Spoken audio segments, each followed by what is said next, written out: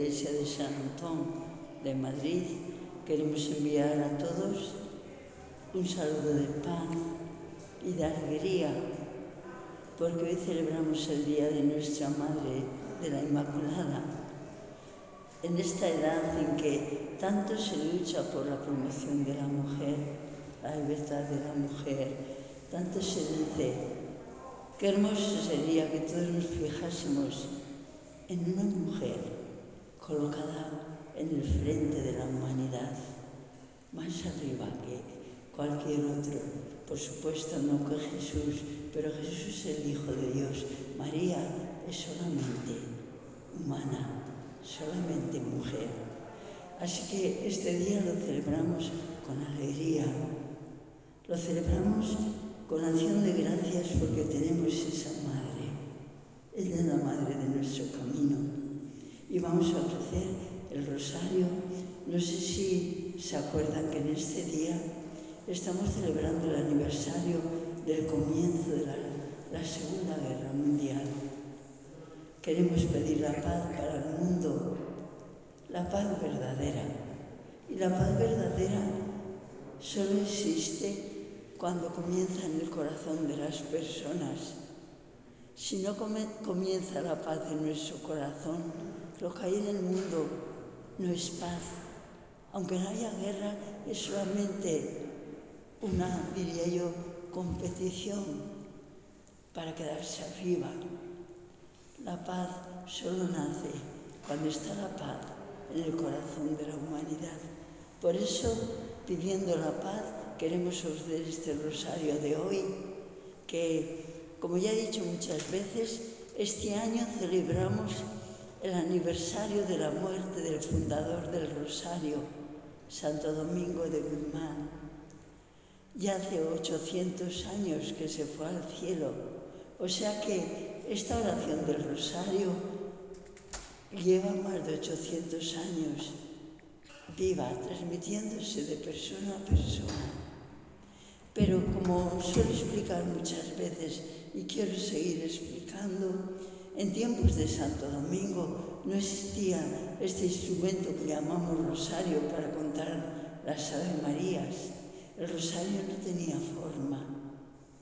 Entonces, ¿cómo fundó Santo Domingo el rosario?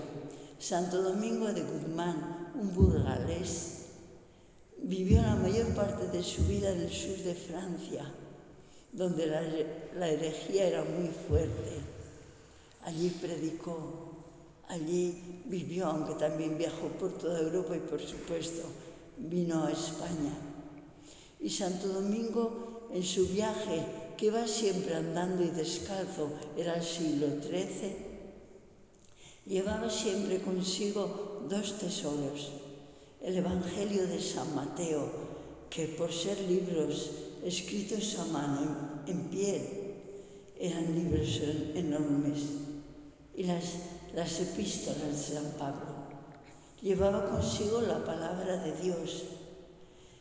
Dicen que en el camino iba descalzo, por humildad, por sentido de pobreza, aunque él era hijo de una familia noble de España, de Caleruega, todavía que era el torreón de su familia allí, en Burgos. Y cuando llegaba a una ciudad se ponía los zapatos para que no lo confundieran con los herejes que iban predicando, pero descalzos. Y después predicaba la palabra de Dios, explicaba el misterio maravilloso de nuestra salvación. Y al final, después de predicar, de explicar lo que Dios hizo por nosotros, le decía a la gente: ahora vamos a orar todos juntos a María, nuestra Madre, para que ella nos ayude a vivir esto que hemos meditado. Ese fue el principio del rosario. Y nosotros aquí, los miércoles, nos gusta rezarlo así, como se rezaba al principio. Y así vamos a hacerlo hoy también. Aunque es miércoles, nos gusta rezar el rosario como una peregrinación, por si alguien es nuevo. Una peregrinación.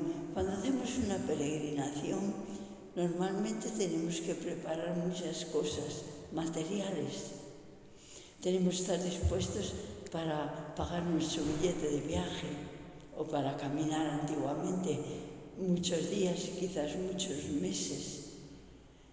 Y vamos a un lugar donde un santo ha dejado reliquias, donde está el cuerpo de un santo o donde alguien importante ha vivido.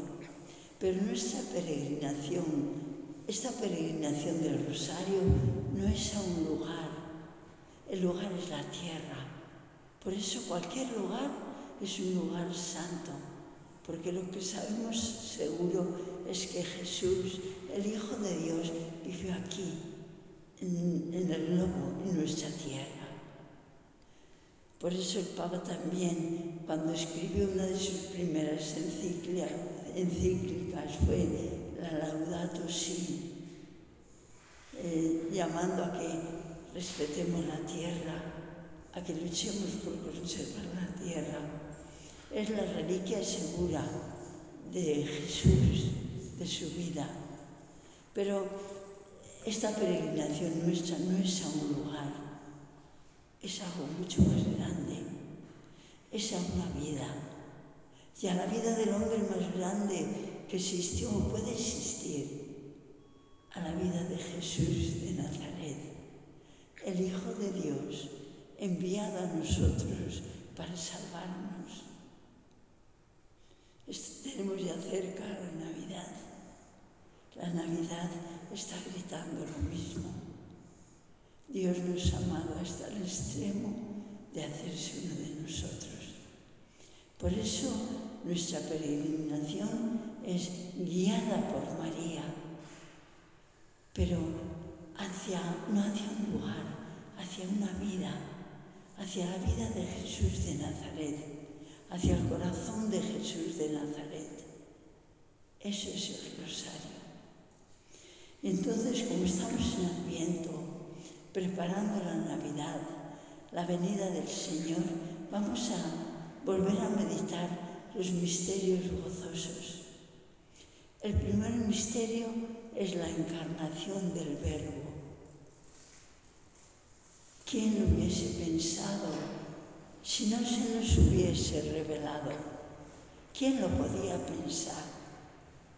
Que Dios amase tanto a la humanidad que, sin dudarlo un momento, dejase todas las prerrogativas como Dios, dejase todo eso que nosotros deseamos como lo máximo, dejase la paz, la luz, la vida, la alegría, el amor infinito y viniese a meterse en nuestra historia como uno más de nosotros.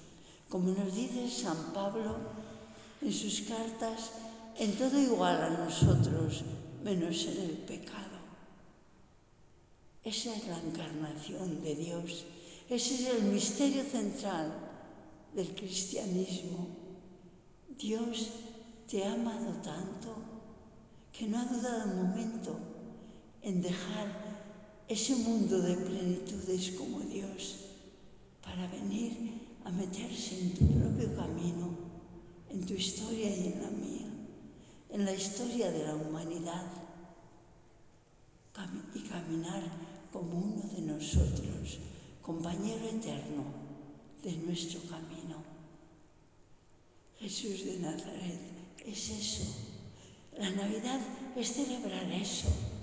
Por eso sentimos un poco de pena cuando todo el mundo habla de la Navidad y lo único que se piensa es en comprar, en vender, en adquirir cosas materiales, en beber, en disfrutar, y se olvida que es este misterio de amor infinito el que celebramos, y se olvida que nuestra sociedad, una sociedad mucho más rica materialmente que en la que viví yo cuando era joven, pero que es una sociedad hambrienta de un amor auténtico, incondicional, eterno, infinito, hambrienta del amor de Dios, que no tuvo ningún reparo en enviar darnos a su Hijo único para que viviera como uno de nosotros, para que nos enseñase el camino para llegar a la plenitud humana, para ayudarnos a caminar, ser el compañero siempre fiel de nuestro camino, y para que, llegando a esa plenitud para la que Dios nos creó, por fin pudiésemos decir: esto era lo que esperaba, ya somos felices. Le pedimos a María, que vivió tan intensamente, como la que más directamente como persona humana cooperó a este misterio de Dios caminando con nosotros como uno más de nuestra raza.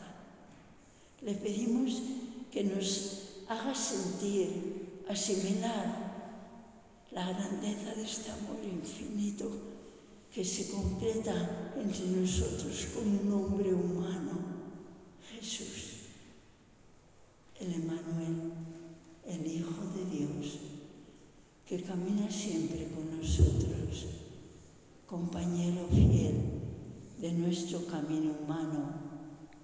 Este Jesús que, entrando en nuestra historia, la renovó desde el origen, desde el corazón, porque lo que era solamente la historia humana, una historia, como sabemos, también abrazando muchos heroísmos, muchas maravillas de entrega y de generosidad, estaba también llena de traiciones, de pecados, de luchas, de guerras, de muerte.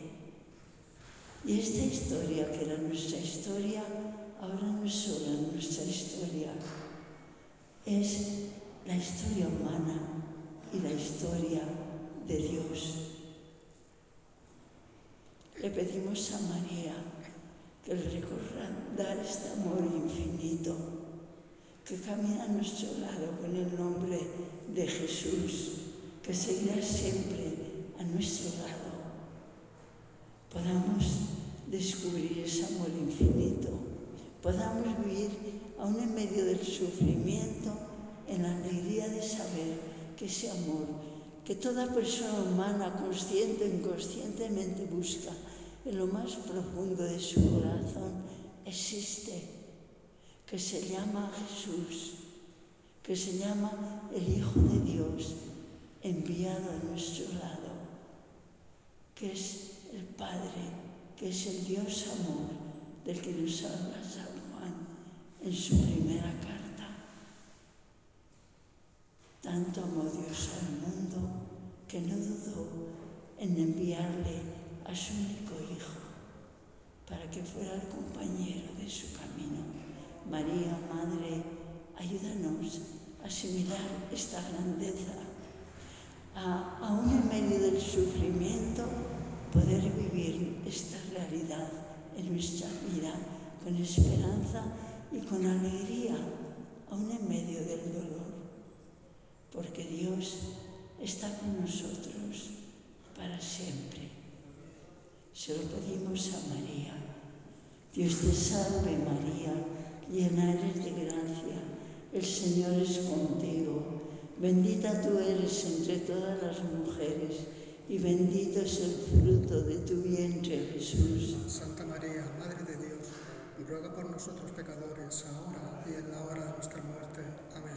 Dios te salve María, llena eres de gracia, el Señor es contigo, bendita tú eres entre todas las mujeres, y bendito es el fruto de tu vientre, Jesús. Santa María, Madre de Dios, ruega por nosotros pecadores, ahora y en la hora de nuestra muerte.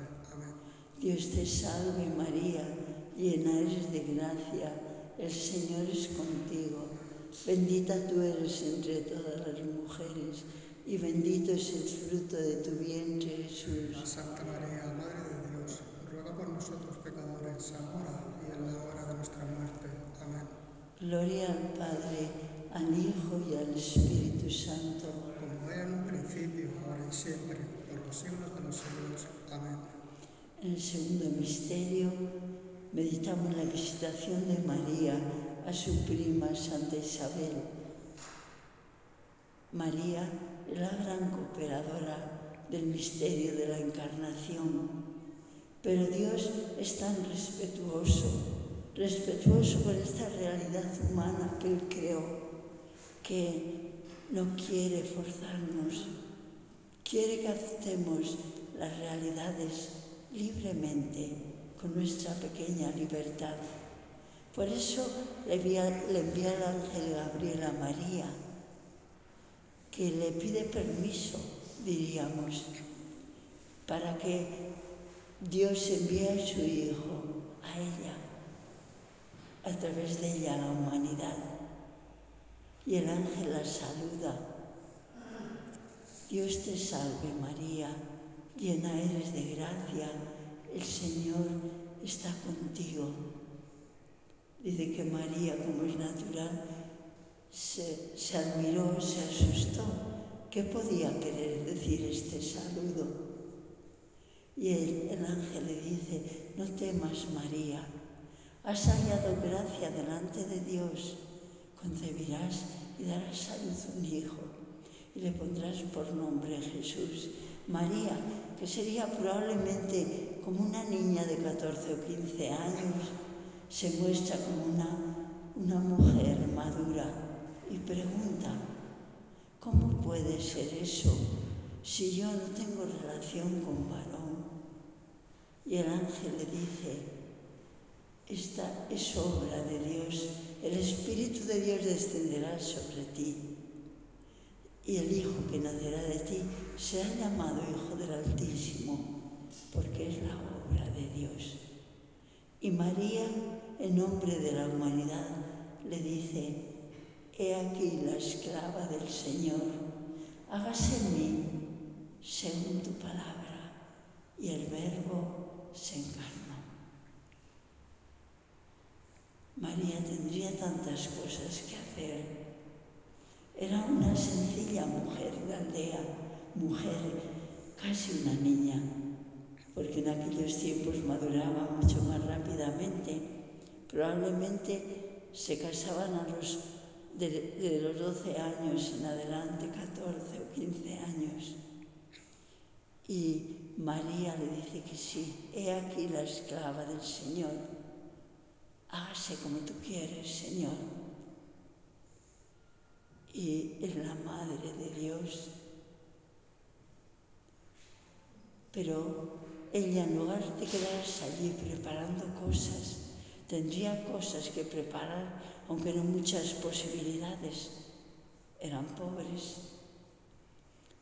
Pero ella sabía lo que Dios amaba más, lo que Dios ama más, y es que sus hijos se ayuden y se amen.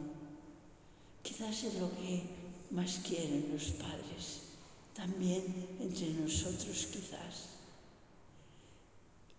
Y entonces María, que oyó del ángel que su prima Isabel, que ya era mayor, había concebido y estaba en el 6º mes, la madre de Juan el Bautista, se pone en camino. No se queda preparando cosas para su familia. Se pone en camino para ayudar a esa mujer que va a dar a luz en edad avanzada y que va a tener un tiempo difícil, que la va a necesitar. Y no es un camino cercano. Dicen que Isabel vivía en una ciudad que se llamaba Ain Karim, que está a unos 8 kilómetros de Jerusalén, o sea que desde Nazaret serían algo más de 100 kilómetros. Sin duda que María se uniría a alguna caravana que caminaba hacia Jerusalén. Y alguien ha dicho que esta visita de María a Isabel es como si fuera la primera procesión de Corpus, porque allí, en el seno de María, iba ya el comienzo, el principio del Dios encarnado. Y había comenzado Jesús. Y María llegó a la casa de Isabel y la saludó. Isabel dice que se llenó del Espíritu Santo, nos dice San Lucas en su Evangelio, y que Isabel le dijo a María: pero ¿cómo es que la madre de mi Señor venga a visitarme a mí? Y María le dijo: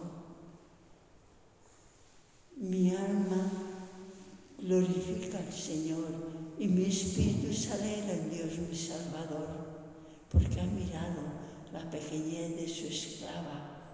Y continuó toda la oración del Magnificat, que este es el comienzo, que ahora está hecha también canción y que en la iglesia se reza todos los días. Y Isabel le dijo: bendita tú eres entre las mujeres y bendito el fruto de tu vientre. Entre el saludo del ángel y el saludo de Isabel tenemos el principio de este rezo que acabamos de hacer del Ave María. Dios te salve María, llena eres de gracia, el Señor es contigo. Bendita eres entre todas las mujeres y bendito el fruto de tu vientre. Y María estuvo con Isabel ayudándola durante 3 meses.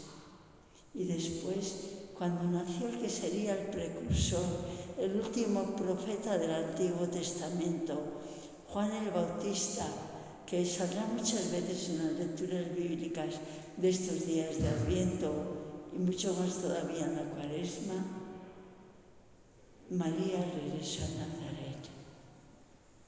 En este segundo misterio vamos a pedir por las madres.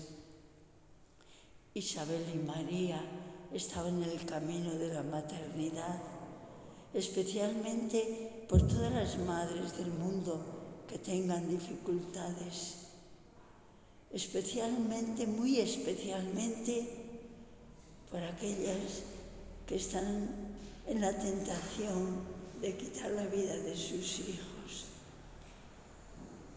Pedimos por todas las madres de la humanidad,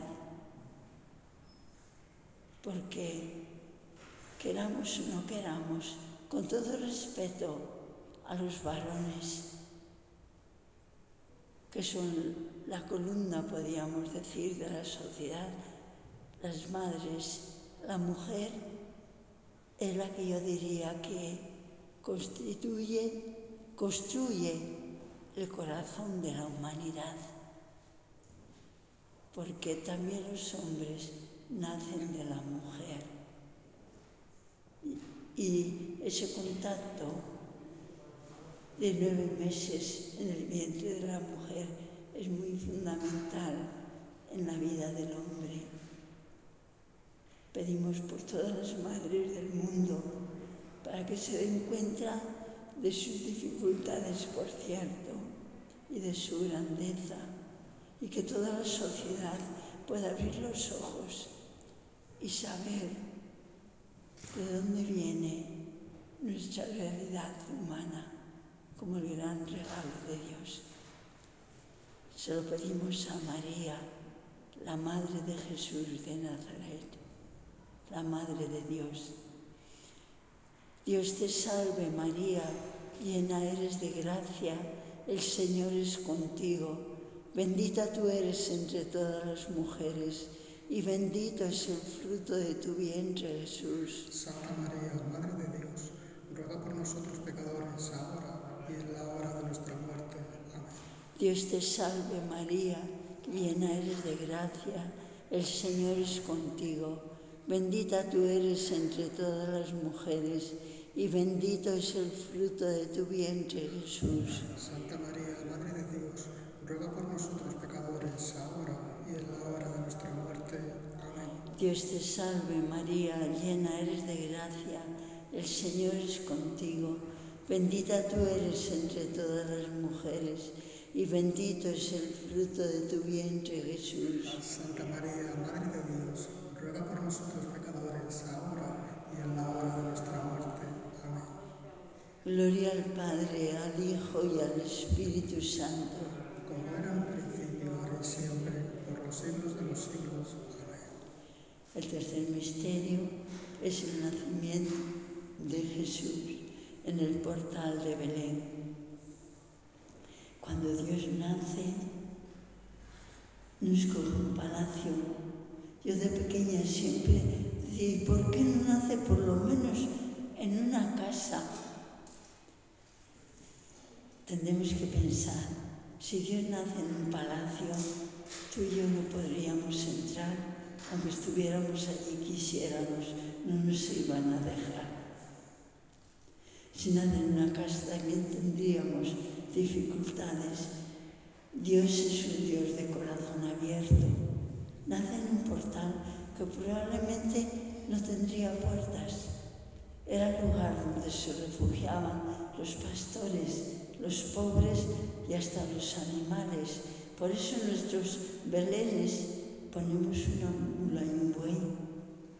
Es de recuerdo de que allí también se refugiarían los animales cuando lo necesitaban.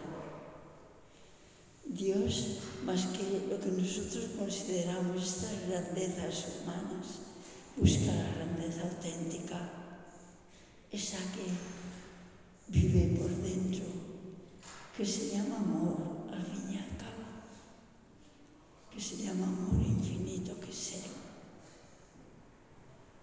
Y sabemos la historia.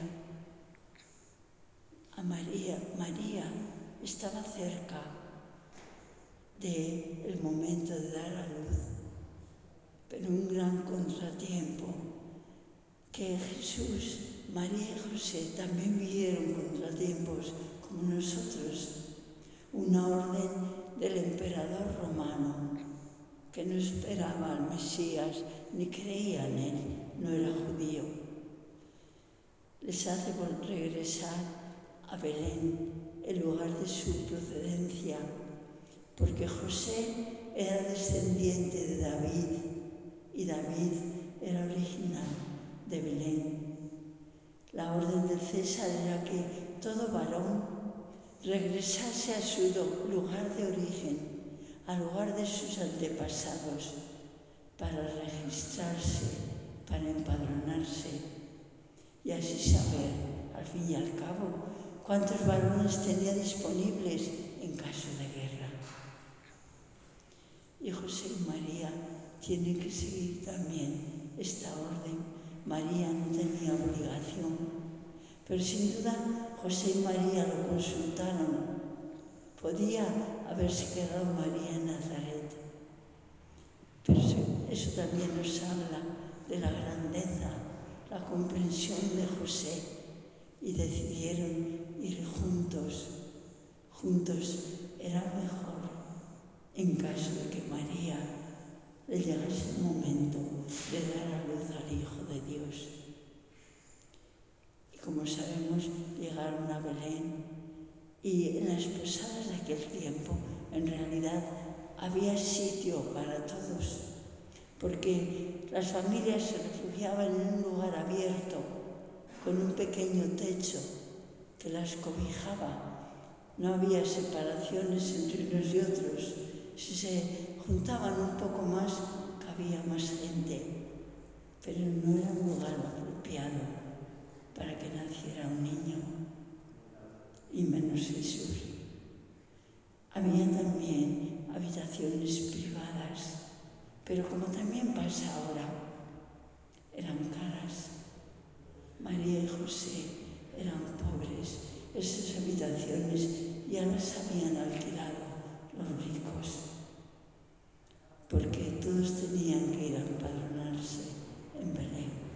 Y había mucha gente. José y María solo pudieron ofrecerle al Hijo de Dios un pesebre, un portal, pero le ofrecieron lo que Dios quería, el amor grande de su corazón. Pedimos que todas las familias, aunque sean muy pobres, aunque tengan muchas dificultades, puedan ofrecerle a los hijos, como José y María, el amor auténtico nosotros para decir la oración que después nos enseñaría Jesús, el Padre nuestro. Y después le seguimos pidiendo a ella que nos guíe hacia Jesús, que en los momentos difíciles nos ayude a continuar creyendo como creyó ella, a continuar confiando como confió ella, a continuar caminando como caminó ella. Padre nuestro que estás en el cielo, santificado sea tu nombre, venga a nosotros tu reino, hágase tu voluntad en la tierra como en el cielo. Danos hoy nuestro pan de cada día, perdona nuestras ofensas, como también nosotros perdonamos a los que nos ofenden. No nos dejes caer en la tentación, y líbranos del mal. Amén.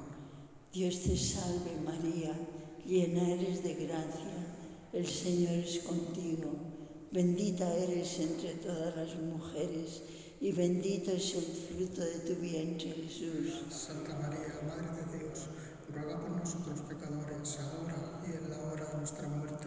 Amén. Dios te salve María, llena eres de gracia, el Señor es contigo, bendita eres entre todas las mujeres, y bendito es el fruto de tu vientre, Jesús. Santa María, Madre de Dios, ruega por nosotros pecadores, ahora y en la hora de nuestra muerte. Amén. Dios te salve María, llena eres de gracia, el Señor es contigo, bendita eres entre todas las mujeres, bendito es el fruto de tu vientre, Jesús. Santa María, Madre de Dios, ruega por nosotros pecadores, ahora y en la hora de nuestra muerte. Amén. Gloria al Padre, al Hijo y al Espíritu Santo. Como era en un principio, ahora y siempre, por los siglos de los siglos. Amén. El cuarto misterio es la presentación de Jesús en el templo. En la ley de Israel se mandaba que a los 40 días de nacer el niño, la mujer fuera al templo, decían a purificarse. Por eso antiguamente este misterio lo llamábamos la purificación de María. Pero es un poco del Antiguo Testamento. En el Antiguo Testamento, cuando algo tenía relación con la sangre, quedaba impuro. Era el sentido de una mujer, pero sabemos que una mujer no queda impura por dar a luz. Y por eso se ha cambiado el nombre. Y ahora decimos la presentación de Jesús en el templo, que tiene un significado mucho más profundo, porque todos los primeros frutos de los árboles se debían ofrecer a Dios, eran las primicias de que habla la Biblia. Y si el fruto no estaba muy bien hecho, no lo comían. Lo primero tenía que ser ofrecido a Dios y por eso tenían que esperar hasta que el fruto estuviese bien, fueran buenos los frutos y lo ofrecían a Dios. Y también el primer fruto, el primer hijo varón de la familia pertenecía a Dios.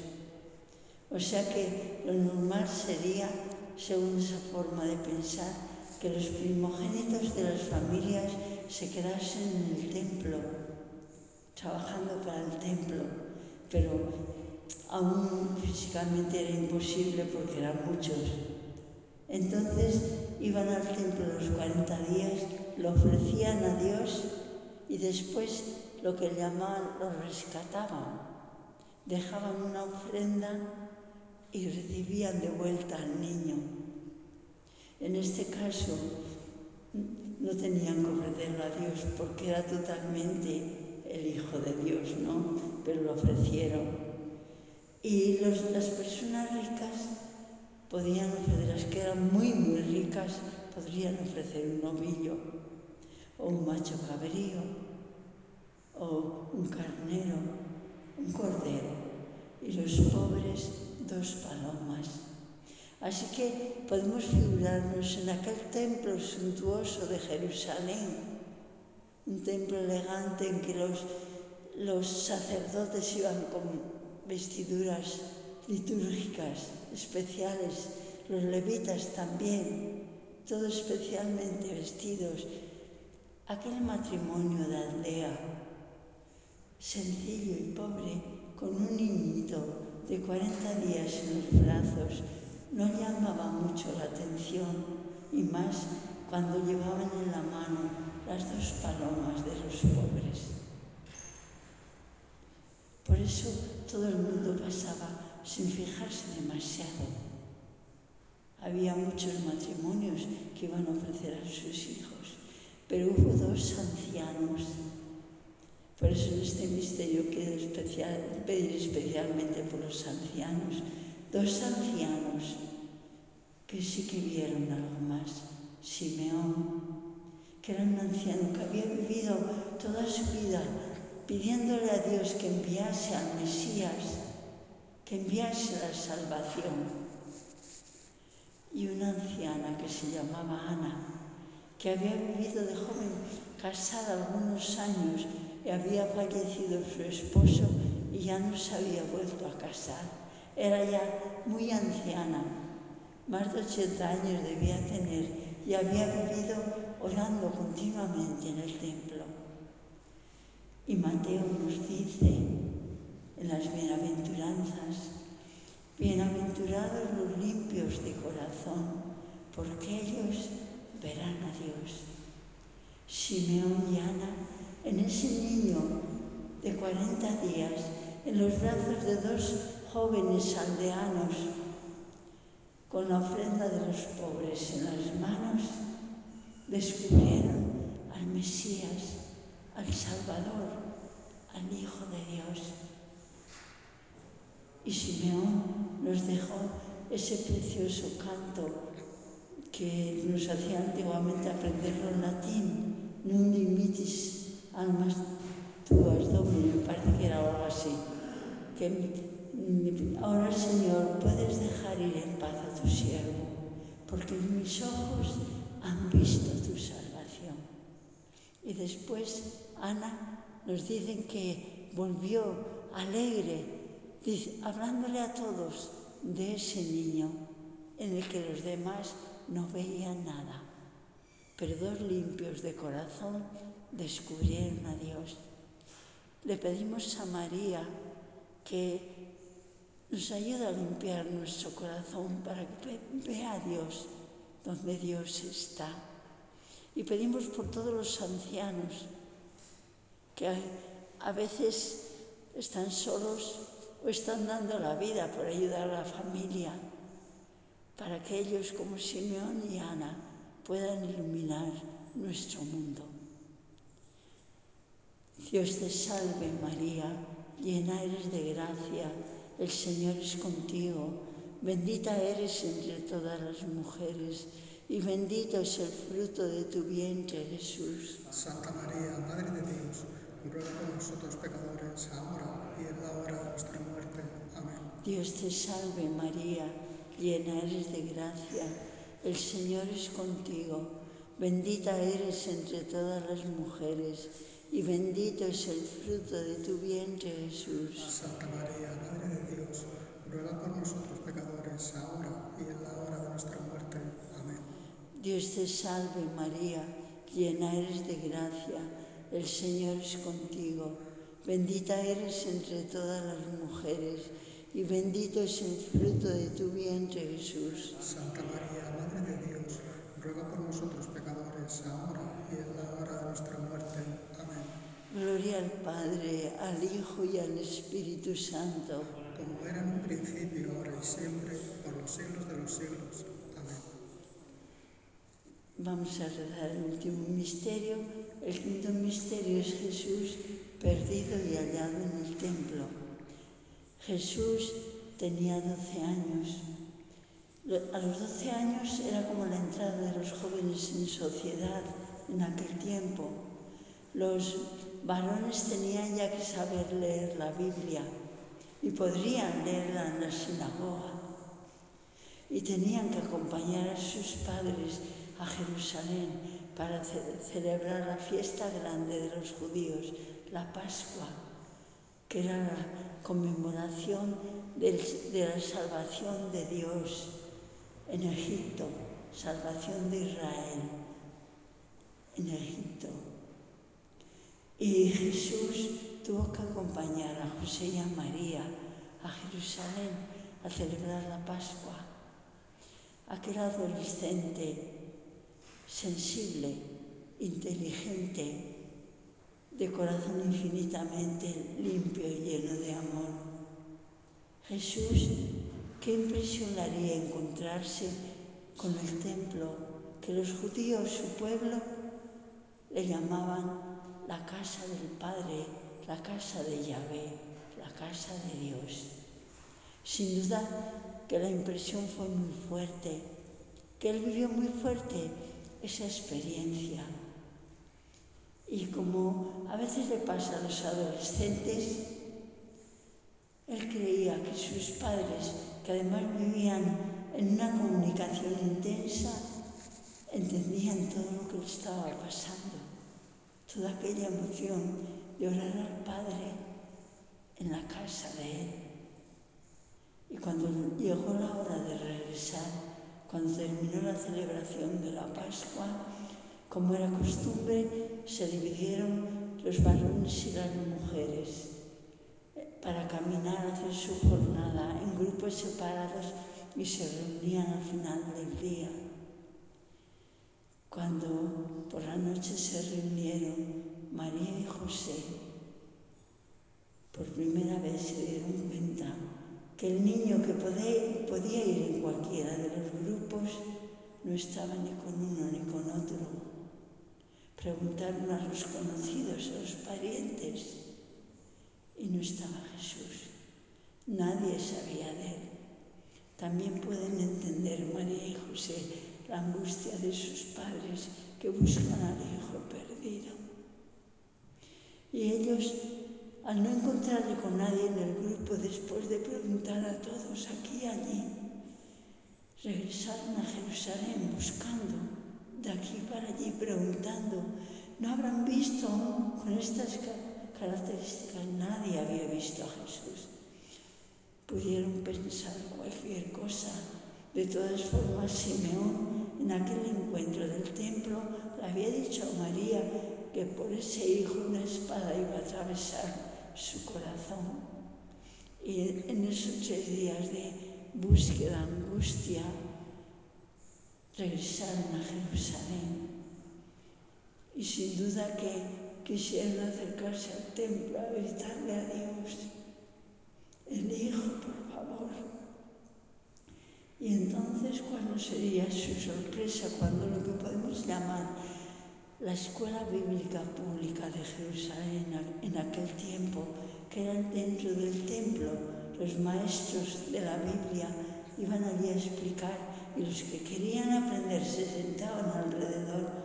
Allí estaba Jesús, con sus 12 años, preguntando y contestando. Dice que todo el mundo estaba admirado cómo ese niño podía tener tanta profundidad en las preguntas y las respuestas. Y María y José, la alegría y la pena mezcladas en su corazón, le dijo lo que le diría cualquier madre: Hijo, ¿cómo has hecho esto con nosotros? Te buscábamos llenos de angustia. Y Jesús parece que sorprendido les dice: ¿por qué me buscabais? ¿No sabíais que yo tengo que ocuparme de las cosas de mi Padre? Aunque no nos lo dicen los evangelios y no lo he oído explicar a nadie, yo intuyo ahí que Jesús, en ese encuentro con el templo, ya con su corazón adolescente, él creyó que su vocación tan grande, la vocación que le había dado su Padre, tendría que prepararlo en aquel lugar especial. Y sin duda creyó que sus padres se daban cuenta, que lo entendían todo. Eso parece que nos dice el Evangelio de Lucas. Pero también nos añade Lucas: sus padres no entendieron lo que les quería decir. Y María guardaba todo eso en su corazón, meditándolo, saboreándolo.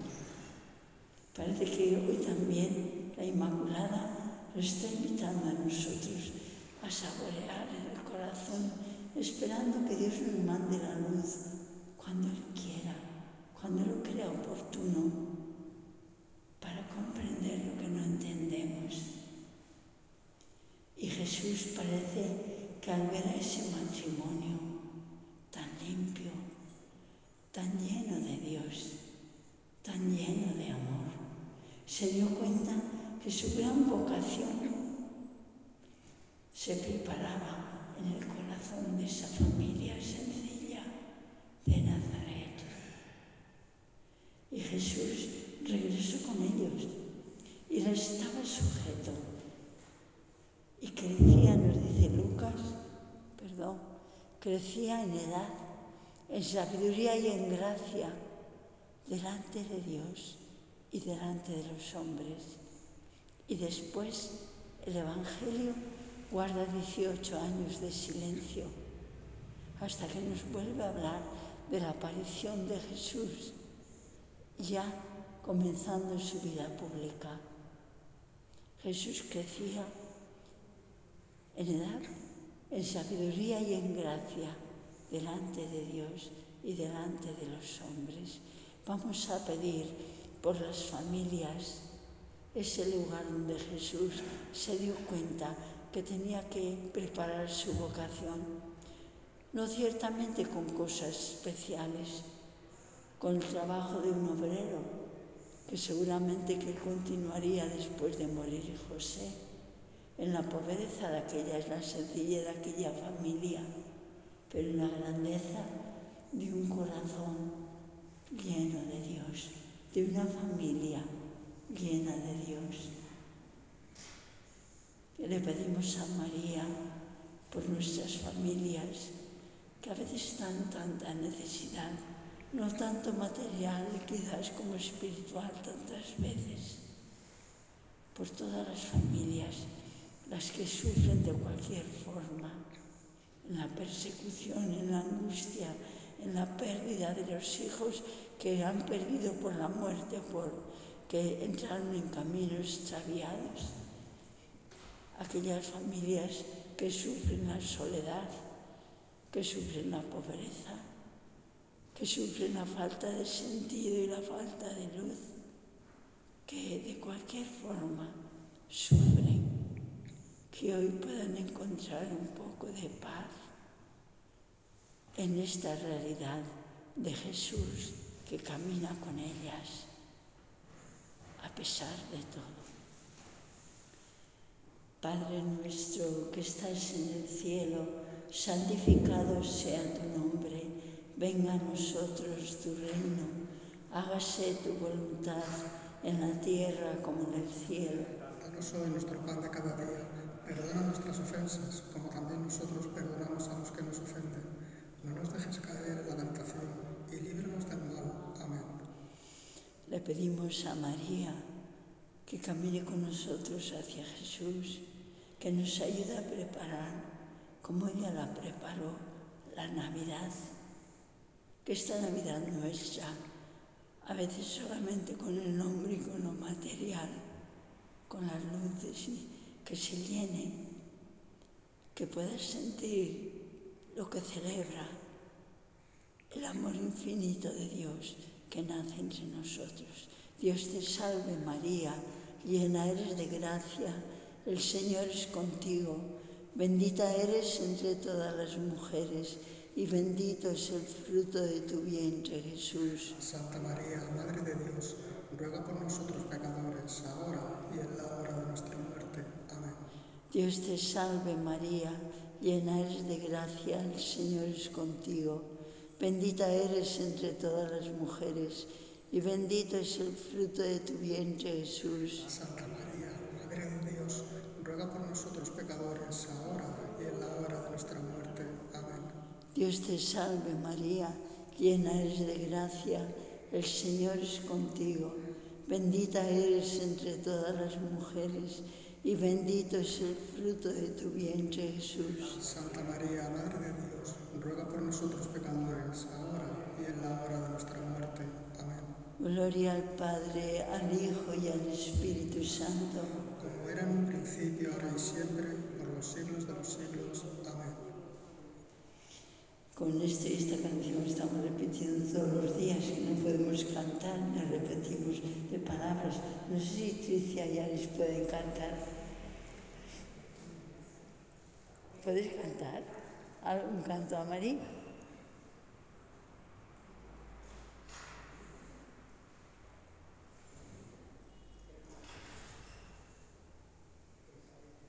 Os dejamos para otro día, porque así de improviso, pobres.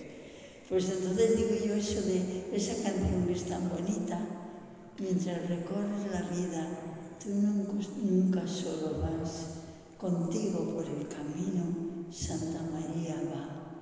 Ven con nosotros al caminar, Santa María, ven. Ven con nosotros al caminar, Santa María, ven. Aunque te digan algunos que nada puede cambiar, lucha por un mundo nuevo, lucha por la verdad. Ven con nosotros al caminar, Santa María, ven. Ven con nosotros al caminar, Santa María, ven. Y que en el mundo haya paz, que no vuelva nunca algo como esa criminal guerra, segunda mundial, que comenzaba en este día y que dejó 60 millones de muertos. Vamos a pedir la paz. Muchas gracias a todos. Desde esta iglesia de San Antón mandamos la bendición del Santísimo, que lo tenemos puesto allá atrás, y de